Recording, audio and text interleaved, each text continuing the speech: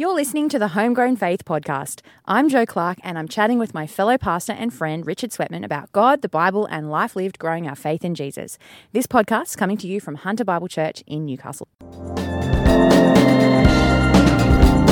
Jo Clark, good afternoon to you, and it's so great to be chatting again after a few weeks. Yes, 2 weeks of holidays. 2 weeks of holidays. What have you been up to, mate? Well, I have been down to the Gospel Coalition Australia conference in Melbourne over the last week. I had 3 days down there, and that was absolutely wonderful. It was one of those conferences I didn't have to go to, but I chose to go to. Yep. I was keen to hear from the teaching from Titus and visit Melbourne and meet Victorian Christians and find out what it's like for them. And so wonderful conference. The thing I thought I'd share with you was something I did on Thursday, which was a bit of a free day for me because I got there early. And that was to go to the State Library of Victoria on Swanston Street, right in town, near where the conference was, and enjoy the what's called the La Trobe Reading Room. Now, have you heard about anything? Have you heard of anything like this at all? I mean, I've heard of reading rooms, but I can't picture the La Trobe reading room. Tell me more. So I had no idea it was here, but I did a Google search thing to do in Melbourne. And what it is, this library has been around for over 100 years, and the La Trobe Reading Room, built in 1913, is this amazing room of it's kind of like 34 meters tall, 34 meters wide, 4 stories, with this big dome over the top with natural light coming in. Oh, wow. And then down on ground level are all these desks, wooden desks with wooden chairs, and these little green lights that little green light shades, little banker's lamps sitting over the desks. And the desks themselves have this little lever system that you can sort of lever up a book support so it can sit there. And it's quiet. There's just the sound of, a few footsteps or someone opening a book or the minor squeak of a chair. And I was just loving it. I went in there and thought, okay, I don't need to think about what I'm doing for the next few hours. I'm here. Loving the atmosphere. Up on the walls there's books, old books. So it felt, it was brilliant for readers, which I know, many of our listeners would be in that category. And I wish I could go back there all the time, but it'll probably be a number of years before that happens. Loving it. So did you, as you were reading, did you feel like you took in more because of the reading-y vibe? Oh, totally. It was like the room was screaming out, "You're doing a noble thing right now. This is a moment. You're connecting with knowledge." And they had like these quotes from authors in the past, and it was like, it was very inspiring and motivating. You would just feel unclean, say, if you looked at your phone sitting in that room. That does sound fun. I can imagine getting the wriggles in about 10 minutes. So, and wriggling around in my chair. But I would also enjoy that for probably a shorter amount of time. I love the idea of sitting somewhere and reading when other people are reading. Like communal reading. Oh, what an idea. Love it. That was really good. So that's a brief story from me, something I've enjoyed, I'll treasure. Yeah. How about you, good. Jo? Have you been to any reading rooms, or have you been doing other things? No reading rooms, but I achieved something yesterday and the day before that was exciting, but actually turned out to be not as exciting as I thought it would be. So when you watch, I don't know, any teen movie in the US, from the US, often someone climbs out onto a roof. Right? Like it seems that people are getting out on their roofs a lot. And I had never been on the roof of a building before. And I thought that's not me. I'm not a daredevil. I don't like roller coasters. I don't like heights. Yeah. I will never be that person. The security screens had gotten taken off my windows a few weeks ago, and suddenly the option was there to climb out onto the lower level of my roof, walk along the side of my house, and to stand on my garage. Oh, and yeah, sure. Why the not? option was there. And the hot water system there, the solar hot water system for my pool was broken and needed to be taken down. And so in a moment of deep boldness that I considered to take for about 3 weeks before I actually did it. I climbed out and walked along my roof and looked out to the north and then looked out to the south and felt very proud of myself. Oh, well done. Yeah. But here's the thing. It got really boring really fast because ultimately there's nothing to do up there. Okay. So it wasn't like an inspiring moment of finding yourself or anything like that? No. I mean, I got the hot water system off, and as of yesterday afternoon, and the builder who's at my house, he said, "Oh, how'd you get that off?" I said, "Me." He said, "Did you wear safety gear?" I said, "No." He said, "Okay." And I thought, oh, yeah, maybe I was unsafe, but it didn't feel unsafe. It was fine. But I think the main thing was it was a moment where I realised that even if you get out on your roof, you're still just looking out. And I can look out really comfortably from inside my house. So I'm going to do that from now on. You can just tick that off your list, yeah, Joe. I'm a new person. I'm pretty much a daredevil. Anyway, that's all from me. Yeah. What have you been reading in the Bible, Richard? Well, I have been, we've been preaching through Proverbs at church, and so I've been reading Proverbs and found something really great in Proverbs 2, verse 2. I'll read 1 verse 5, and this is from the CSB, often what I read in my personal Bible reading. So it goes like this, Proverbs 2, 1-5. My son, if you accept my words and store up my commands within you, listening closely to wisdom and directing your heart to understanding. Furthermore, if you call out to insight and lift your voice to understanding, if you seek it like silver and search it for it like hidden treasure, then you will understand the fear of the Lord and discover the knowledge of God. All right, so great passage there. Solomon calling his son to wisdom. The thing that stood out for me, and it's one of those moments where you've read before, stands out, is verse 2. And what the son is being told to do is what to listen to and what to direct. And so what he's supposed to listen to is wisdom, and what he's supposed to direct is his heart.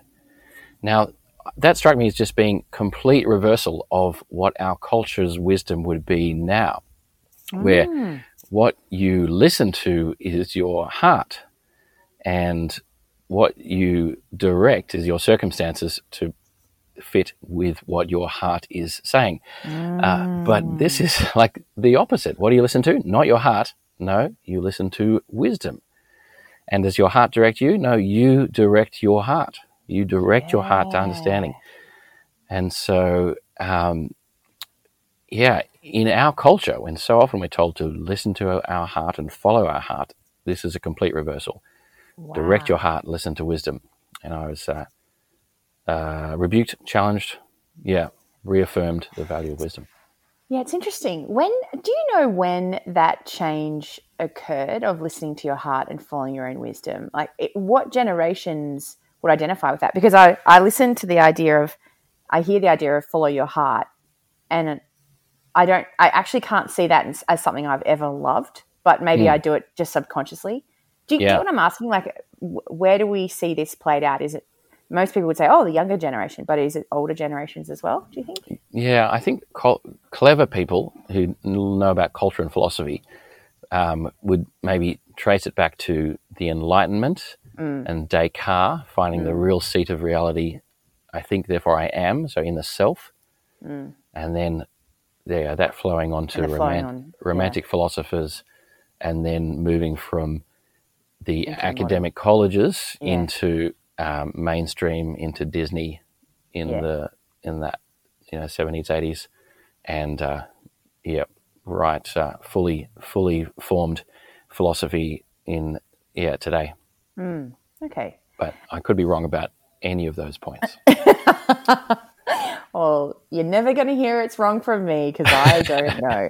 But when you read that passage, how did it really apply for you? Or was it a particular thing you were thinking about as a parent, or? Yeah, no, I think just my heart often sort of drifts in directions of leisure and pleasure and self-pity and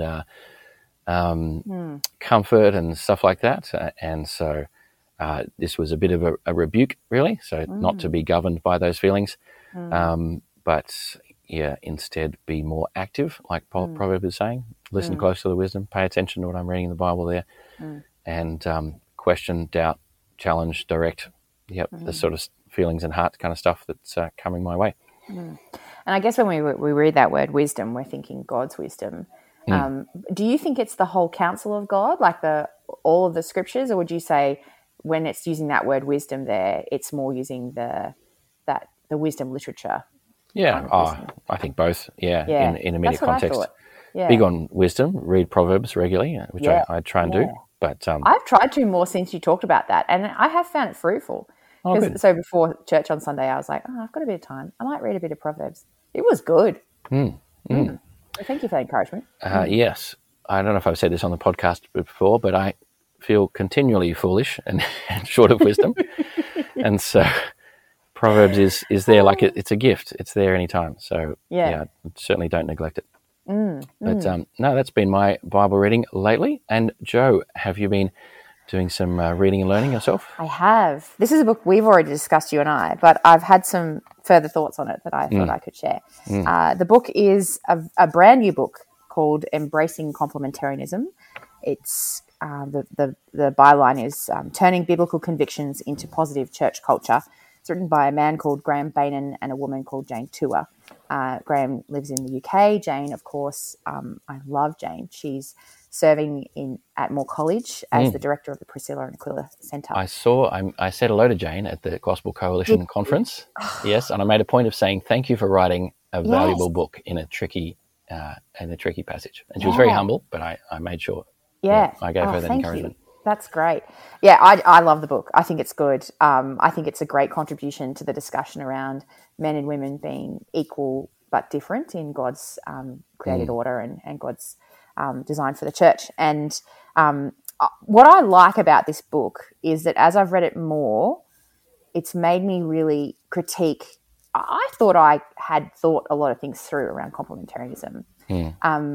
And I had, but there was more and more to be done in my thinking, and this book has helped me. So I'd strongly recommend it for anyone, but particularly church leaders as they think about, well, how do we shape a culture around our church of healthily having men and women working together and serving Jesus together in a biblical way. Anyway, there's this anecdote in the book that I wanted to read and reflect upon. The context of the anecdote is talking around what is God's design for the church. And so it's about the church doing ministry together, that the church is united, that the church is a family, like all these amazing concepts that are scriptural. The church is always growing, and that means men and women together all the time. And then there's this anecdote, and I'll just read it. I, Graham, once attended a day conference on evangelism, which was aimed at pastors and evangelists.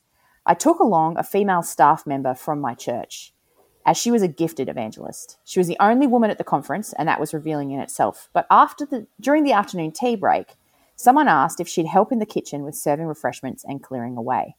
Why ask her? Presumably because they instinctively felt that the conference was less for her than for the men, or that she was better suited to that task than the men were. Whatever background and assumptions might shape these sorts of instincts, we need to identify and expose them. Otherwise, we'll make unwarranted moves in restricting women's contributions in ministry. Wow. Now, I was thinking, okay, I agree. Yes, people should do that. People should identify their instinctive background assumptions and expose them. Otherwise, they'll make unwarranted moves. And then I thought, wait, maybe I should do that. And what I realized was, if I was at that conference, if I was running that conference, I would be tempted to ask the woman to help me with the afternoon tea. And there are other things I do which show that I find it easier to ask women to do certain things than men. So if I've got a job around the hub, our shared ministry space, and it's related to making the space beautiful or tidy or clean, I'll often ask a woman. But actually, maybe God has gifted some men in that area. It's just my baseline assumptions. And biblically, there's no reason for me to think that having a space look pretty or good or tidy or functionally work well is a more feminine task than men. Yeah. Though I do know I'm more comfortable with women when I'm discussing that sort of things. Yeah. And I just thought, even in myself, I have predispositions around assumptions and different things, beliefs around what ministries I will discuss with women and what ministries I'll discuss with men. And I want to be naming those and working out, is it biblical? And so, yes, it's just got me thinking. I haven't made much more progress than that, to be brutally honest. But it made me think how if we are so deeply equal in creation and salvation, and really the book emphasizes the role of the elder in the teaching moment. How do I express that, and how do I identify my assumptions? Thoughts? No, that is great to hear you share that, Jo, because I guess you're admitting or saying as a woman that you're not automatically have this ability to do complementarianism perfectly. Yes, that's it. That you have things to learn as much as the kind of slightly as the lazy man or the unthought out man. Yeah, that's right. Yeah, and I would have said, oh, I'm definitely about women teaching and women leading, and I'm all about that as strong complementarians. Blah blah blah. I'd go on about how I know all about complementarianism, but I was humbled to really have to think, oh, it really goes down deep into my baseline assumptions of how I interact with men and women around the church, and how if on a Sunday I ask a woman to do something where I wouldn't ask a man, why? And just understanding that and really bringing the Bible to bear on that, and not just letting it be a cultural or a comfort thing, but instead thinking through, is this a blessing to the church, this way I'm approaching this, and is it biblical? Yeah. Well, no, that's great. So there you have a passage in the book helping you think and learn. And I haven't made a start on it yet, but I'm looking forward to it. And what a great resource. Yeah, we can talk about it in the future. You can borrow my copy if you want. I've already got one. No. Oh, you've already got one? Oh, of course, because you bought it at the bookstore at FIC or something, didn't you? That's right. I'll have to tell some more stories about buying books. But we are out of time, Jo. We are. So it has been wonderful to reflect on reading rooms, walking on your roof, Proverbs 2 and directing our hearts, and learning about complementarianism and putting it into practice. Yeah. We'll be back next week, I guess. We will. I'll be here. I look forward to it, Jo. All right. Chat then. Talk to you then. Bye. Bye.